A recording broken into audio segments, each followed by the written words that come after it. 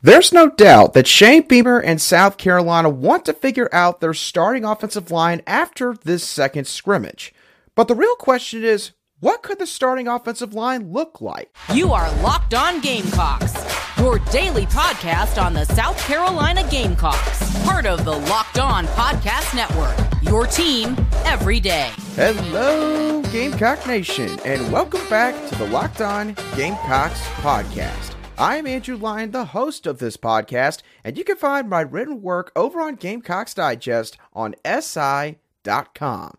Thank y'all so much for making the Locked On Gamecocks podcast your first listen or watch for your team every day. We are free and available both on YouTube and wherever you get your audio podcasts daily. South Carolina is set to hold their second scrimmage of fall camp on Saturday. And I think we all know at this point, the biggest question that South Carolina wants to answer is, what is the lineup going to look like on the offensive line? And I do believe that after Saturday's scrimmage, Shane Beamer, offensive line coach Lonnie Teasley, and the Gamecocks will have a good idea of what this starting offensive line will look like. Now, I got a quick confession that I've got to make to all of you. I said on the Thursday show that I was going to be there for practice on Thursday morning, and unfortunately, I was not able to make it. So I'm extremely sorry to all of you for the fact that I was not able to see everything that was going on at practice and therefore get a lot more details on Thursday morning. However, because of what some of the other outlets did post, I was able to see a couple of different lineups of both South Carolina's offense and defense. So, for the offensive line, the first team O-line that took the practice field on Thursday morning, per some Twitter footage from Gamecock Scoop, credit to them for the video, was Jackson Hughes at left tackle, Trey Jones at left guard, Vershawn Lee at center, Nick Gargiulo at right guard, and Kason Henry at right tackle. So, using that lineup and the lineups that we have seen to this point in fall camp, I got a few different thoughts here. One, I still think that Lonnie Teasley and this coaching staff are going to rotate a few of these guys in and out of the starting lineup in practice over the next couple weeks, but scrimmage number 2 is going to hold more significant weight than those practices will, because after Saturday, fall camp, in all honesty, is unofficially going to be over, and at that point, the coaching staff's going to try to set up a practice squad for both the offensive and defensive side of the ball, and they're going to try to start their game preparations for North Carolina sometime early on this next week. That means that also full padded practices, full contact will also likely be out the window. And because of all of that, you can't really run a practice that is conducive for creating the kind of competition that you want at certain spots like the offensive line. So that's why I think this scrimmage is going to inevitably be sort of the final chance for some of these guys to crack this starting lineup or be that 6th, 7th, or 8th rotational piece potentially in this group. Now that leads me to my thoughts on the offensive line itself. I think that the interior, in my opinion, is pretty set at this point. I believe that Nick Gargiulo is going to be the left guard. I think Vershawn Lee is going to be the center. And I think Trey Jones is going to be the right guard. I've heard a lot of good things about those guys throughout the past couple of months. I am extremely confident in Vershawn Lee. Nick Gargiulo could play multiple spots on the interior, but I think that left guard's going to be his spot. And Trey Jones, Lonnie Teasley called him pound for pound probably the strongest offensive lineman out of the entire room. I just don't see Trey Jones getting unseated, at least at the beginning of this season. So I think those three guys are pretty entrenched in that starting lineup. For me, the main question marks with this offensive line at this point lies at the tackle positions. So let's look at left tackle. Ja'Kai Moore and Jackson Hughes are sort of the two main names that I think we need to watch for at left tackle going into this weekend. The first time that we saw some 11-on-11 work in fall camp, Ja'Kai Moore was working at left tackle. But Jackson Hughes came back this week after being out for about the first 10, 11 days. And based on some of the footage that Gamecock Scoop once again took at practice on Thursday morning, Jackson Hughes was getting the first team reps at left tackle. And both of these guys have multiple years of starting college experience at the offensive tackle position. So, Who do I think is going to get that spot? Inevitably, I feel like that this is Ja'Kai Moore's job to lose. The reason why, both of these guys honestly have had a similar career path to this point at the collegiate level. Both Jackson Hughes and Ja'Kai Moore have been very inconsistent at left tackle. They've had some really good games, and then they've had some other games that, quite honestly, they probably like to forget. But I go back to the experience factor with Ja'Kai Moore. Ja'Kai Moore has at least started a bunch of games against high-level SEC competition.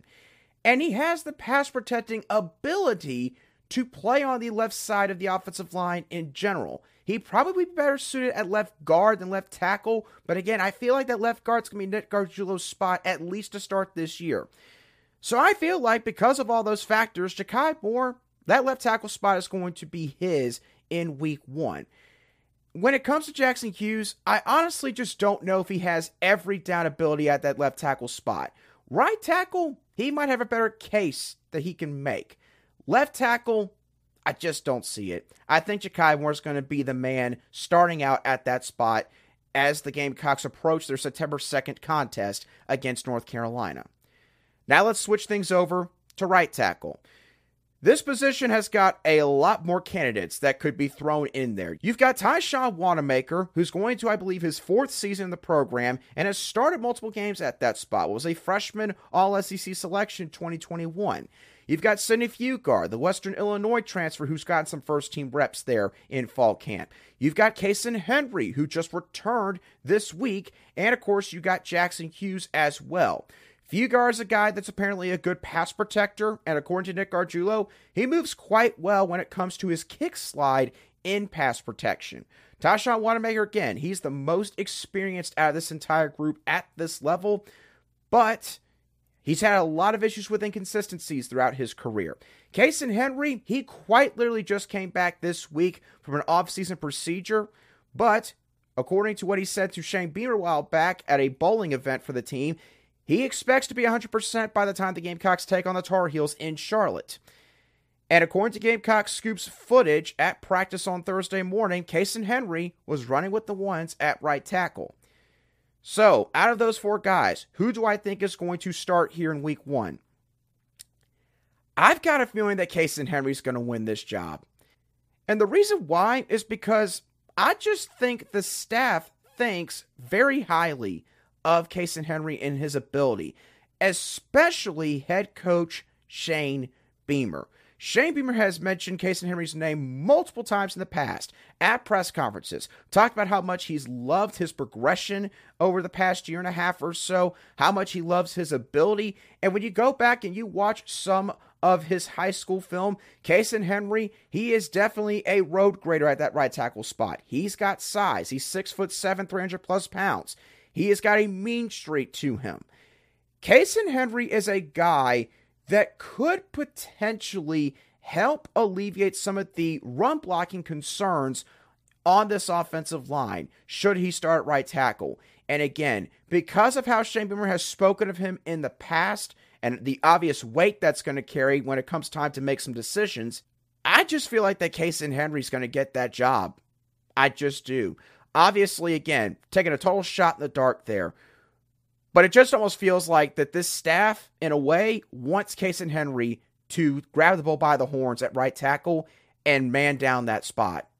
And so I think that he's going to get the first crack at right tackle when this season kicks off in a couple of weeks. So, to go over it real quickly, I believe the offensive line, starting out in week 1, will be Ja'Kai Moore at left tackle, Nick Gargiulo at left guard, for Sean Lee at center, Trey Jones at right guard, and Kason Henry right tackle. Clearly, a lot can change over the next couple of weeks. Maybe the competition does legitimately carry over all the way into the North Carolina game. Maybe some guys just completely show out during the scrimmage on Saturday afternoon and changes the conversation completely. But as of right now, I just feel like that is going to be the starting 5 for South Carolina's offensive line unit when this season kicks off on September 2nd. Now, again, wasn't able to get a whole lot from maybe some of the things that were posted on social media, but I did see through some of, again, the video clips taken by some of these outlets that some freshmen are really making an impact, and they are carving out a spot on the depth chart. And I'm going to discuss those freshmen and what all they're doing in just a couple moments right here on Locked On Gamecocks. Today's show is brought to you by eBay Motors. Now, just like South Carolina's offensive line unit, every part of your vehicle has to work and fit perfectly. So the next time that you need, say, a water pump, or maybe you need tires, or any other part and or accessory for your car, head on over to eBay Motors. With eBay Guaranteed Fit, you can be sure that every part you need fits just right the first time around. Just add your ride to My Garage and look for the green check to know the part will fit, or you'll get your money back. And with over 122 million parts to choose from, you'll be back in the game in no time. Get the right parts, the right fit, and the right prices on ebaymotors.com. eBay Guaranteed Fit is only available to U.S. customers. Eligible items only. Exclusions apply.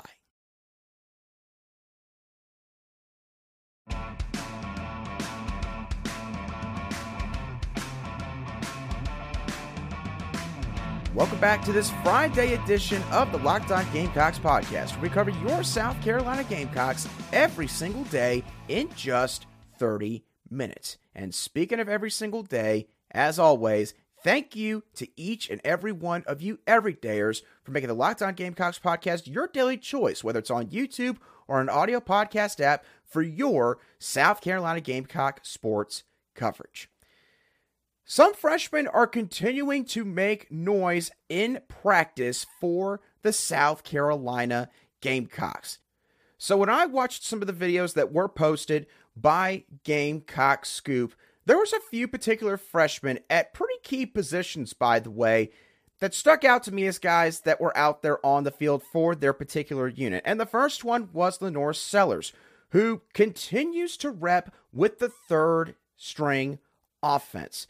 He has been getting third string reps, at least from what we've been able to see so far throughout fall camp. So at this point, if there was still any doubt, I think it's pretty clear and obvious.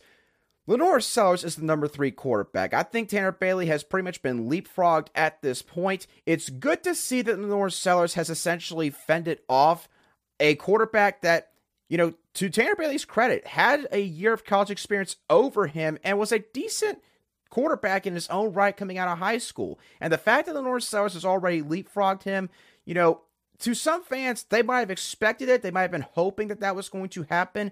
But nonetheless, these guys still got to go out there on the practice field, and they still got to show it. And so for Lenore Sellers to still be third string right now, I think that that's a good thing, and it's a good sign in terms of the development of the South Carolina native. By the way, some of those passes that he threw and some of the videos that were posted on Twitter were dimes, absolute dimes. Just based on a couple of those throws, the small sample size that got posted, Lenore Sellers, he has definitely got the arm to play in the SEC, and that's not even really counting in his dual threat ability that we didn't see a whole lot, again, in some of the videos that got posted by Gamecock Scoop. But again, Lenore Sellers right now looks like he is for sure the third string quarterback. We'll see if he's making a push to be the second quarterback on the depth chart as we get closer to the start of the season.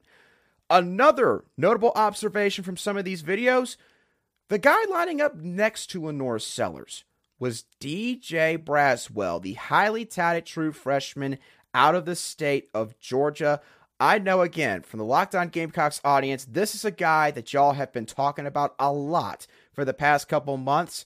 And it seems like that DJ Braswell, he is starting to adjust really well to the college game. And the one thing that keeps getting thrown out about DJ Braswell, when some of these other guys are talking at these pressers throughout the week, they're all saying, this kid is fast. And Shane Beamer, again, he himself said at USC's Media Day event a couple weeks ago that DJ Braswell is actually faster than he thought he was when he was recruiting him coming out of high school. From the sounds of it, DJ Braswell, for the first time in several years, he is a running back that is a legitimate home run threat every time he touches the football. And if you think about it, DK Joyner, it seems pretty likely he's going to start out as the number 1 running back for this team in week 1 against North Carolina. Mario Anderson Jr. has been the number 2 back in practice to this point. But both of those guys are kind of similar running backs at this point. And what I mean by that is, Dakereon Joyner and Mario Anderson Jr., they're both north-south downhill runners. They're not necessarily going to beat you with speed, although they're not slow, but they're not home run hitters. They're going to run through you. They're going to run behind their shoulder pads. They're going to be powerful downhill backs in this offense. And in Dakereon Joyner's case, he can also catch the football quite well out of the backfield and see the field probably better than most running backs because of the unique college experiences that he has had to this point. DJ Braswell, he could offer a totally different dimension at that running back spot. There could be times where, hey, if they want to try to bust out an outside run to the perimeter, they're going to call DJ Braswell's number because, look, as long as he can just find the hole and cut up field, DJ Braswell could take any run all the way to the end zone for 6. So the fact that he has supplanted Bradley Dunn, a guy that's also gotten a ton of praise from some of these players and these coaches in fall camp so far, it's a good sign again for the development of another true freshman at a spot where the Gamecocks are looking to find some long-term stability in terms of the guys that could be playing there in the future. And then one other thing I wanted to talk about real quick. The Gamecocks defensive backfield, specifically the defensive backfield for the second string defense, because when watching back some of the videos that were taken at Thursday morning's practice, 3 freshmen, you heard me correctly, 3 freshmen were lining up in the secondary. Judge Collier continues to take reps in the second string at corner. I'm going to talk about him in a little more detail in a second. Jalen Kilgore, singular free safety, and Vakari Swain also was a part of this second string secondary on Thursday morning. Now, Emory Floyd also took some reps with the first team in the defensive backfield, which probably means that O'Donnell Fortune was dealing with something that kind of kept him out of the team period portion of practice on Thursday, so wouldn't make too much of that right now. But either way, Vakari Swain was the very next guy in line after Emory Floyd got elevated up to the starting lineup for the 11-on-11 drills on Thursday. Judge Collier is a kid that's starting to really stick out to me. This is a guy that I have to admit, compared to some of his freshman counterparts, he did not get talked about as much.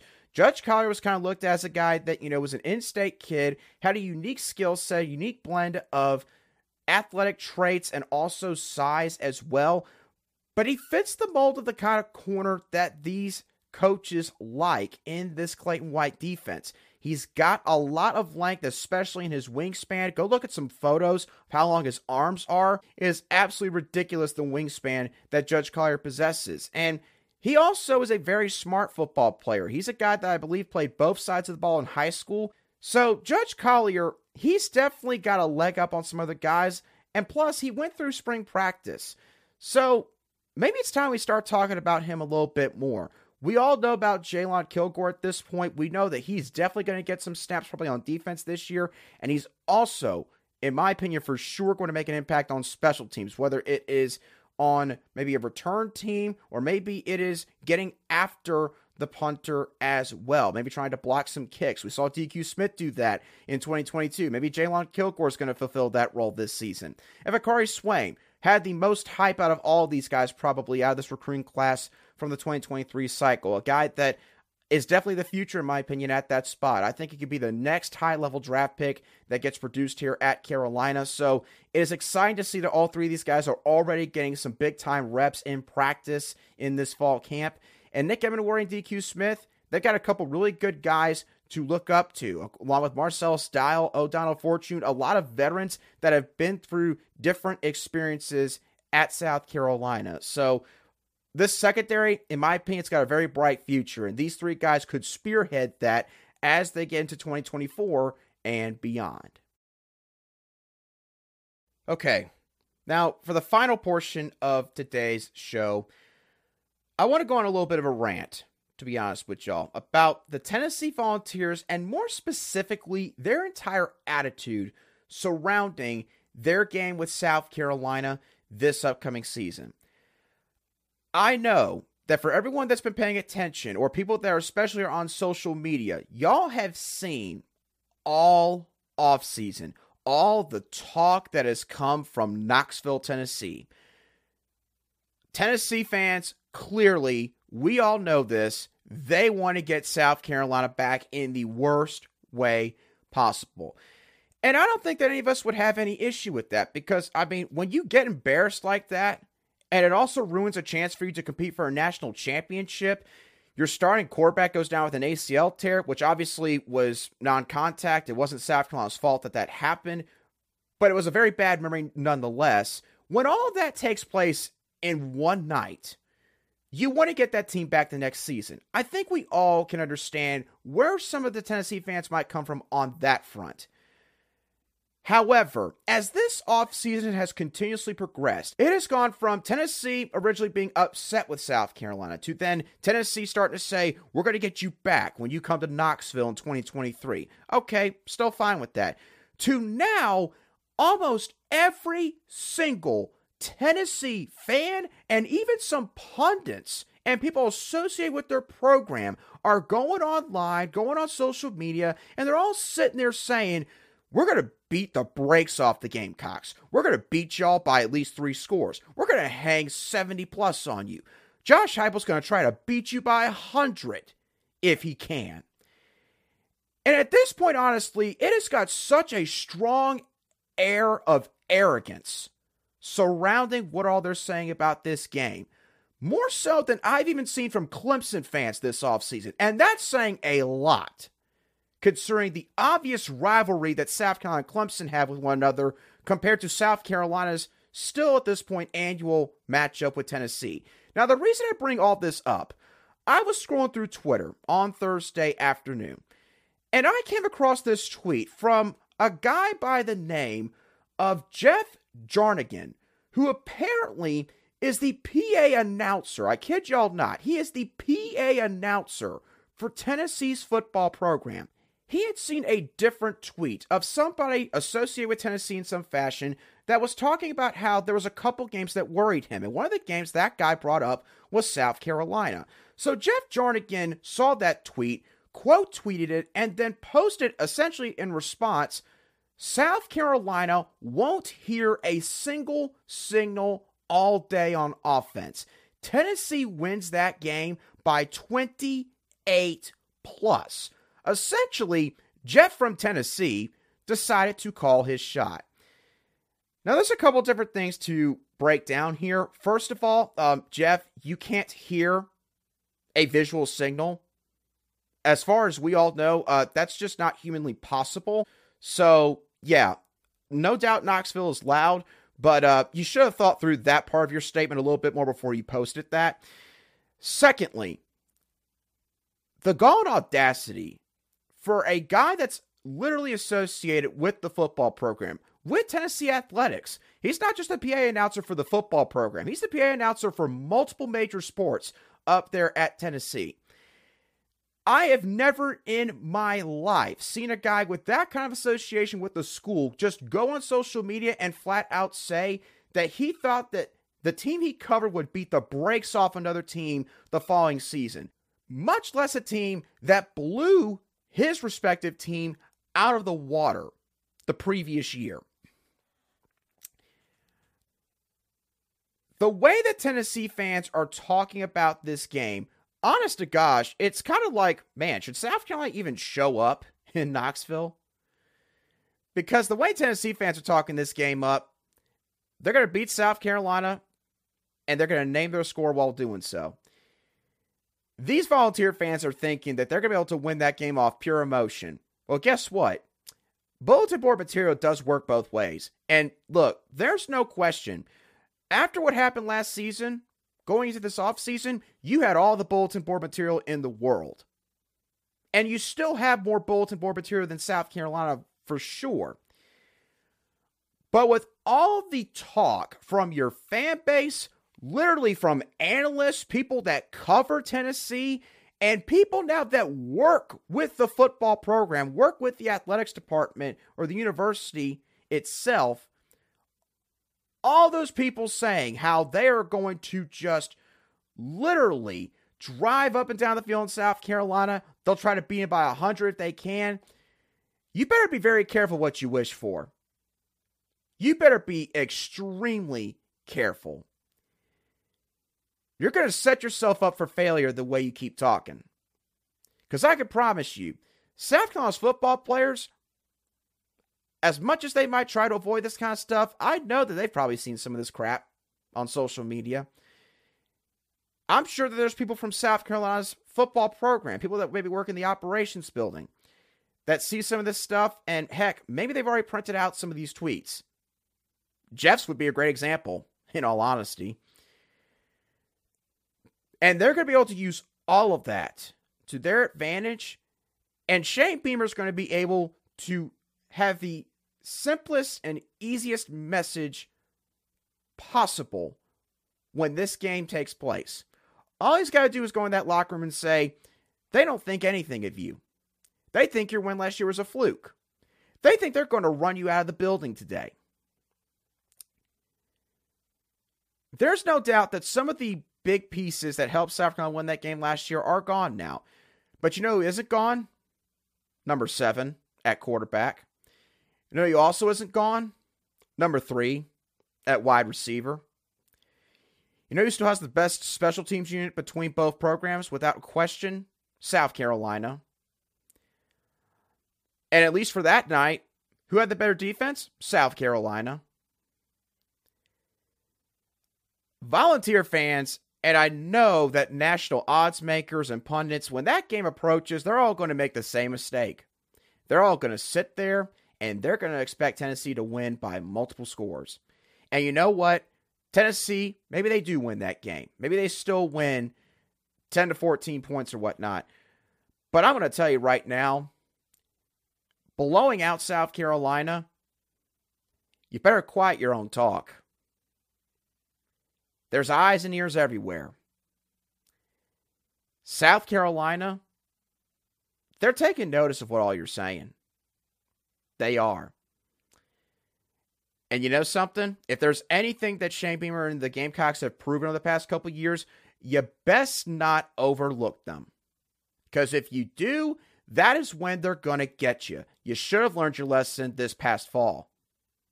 And yes, most Gamecock fans did not expect the Gamecocks to beat you on that November night after what happened the previous week, but they did. And looking back, it's easy to see why that was the case. So, take this as a warning, Tennessee. Just be careful how much you talk. Because again, bulletin board material, it works both ways. Knoxville is definitely a tough place to play. But you yourselves are also replacing some pretty big-time players. Hendon Hooker's gone. Cedric Tillman's gone. Jalen Hyatt's gone. Darnell Wright's gone.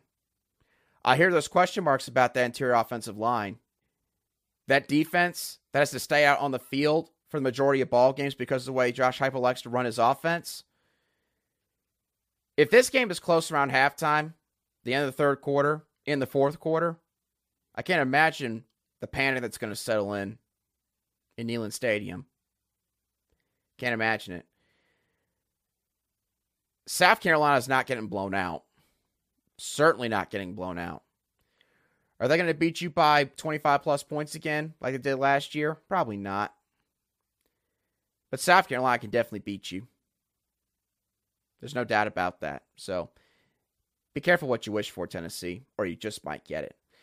With that being said, that's going to do it for today's show of the Locked On Gamecocks podcast. I hope y'all thoroughly enjoyed today's show, as always.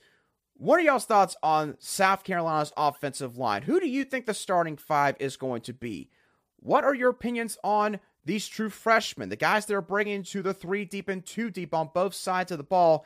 And lastly, what do you think about all the talk that's coming from Knoxville, Tennessee? Do you think that they're going to set themselves up for failure potentially in Week 5 this coming year? Do you think that South Carolina is starting to build up their own bulletin board material?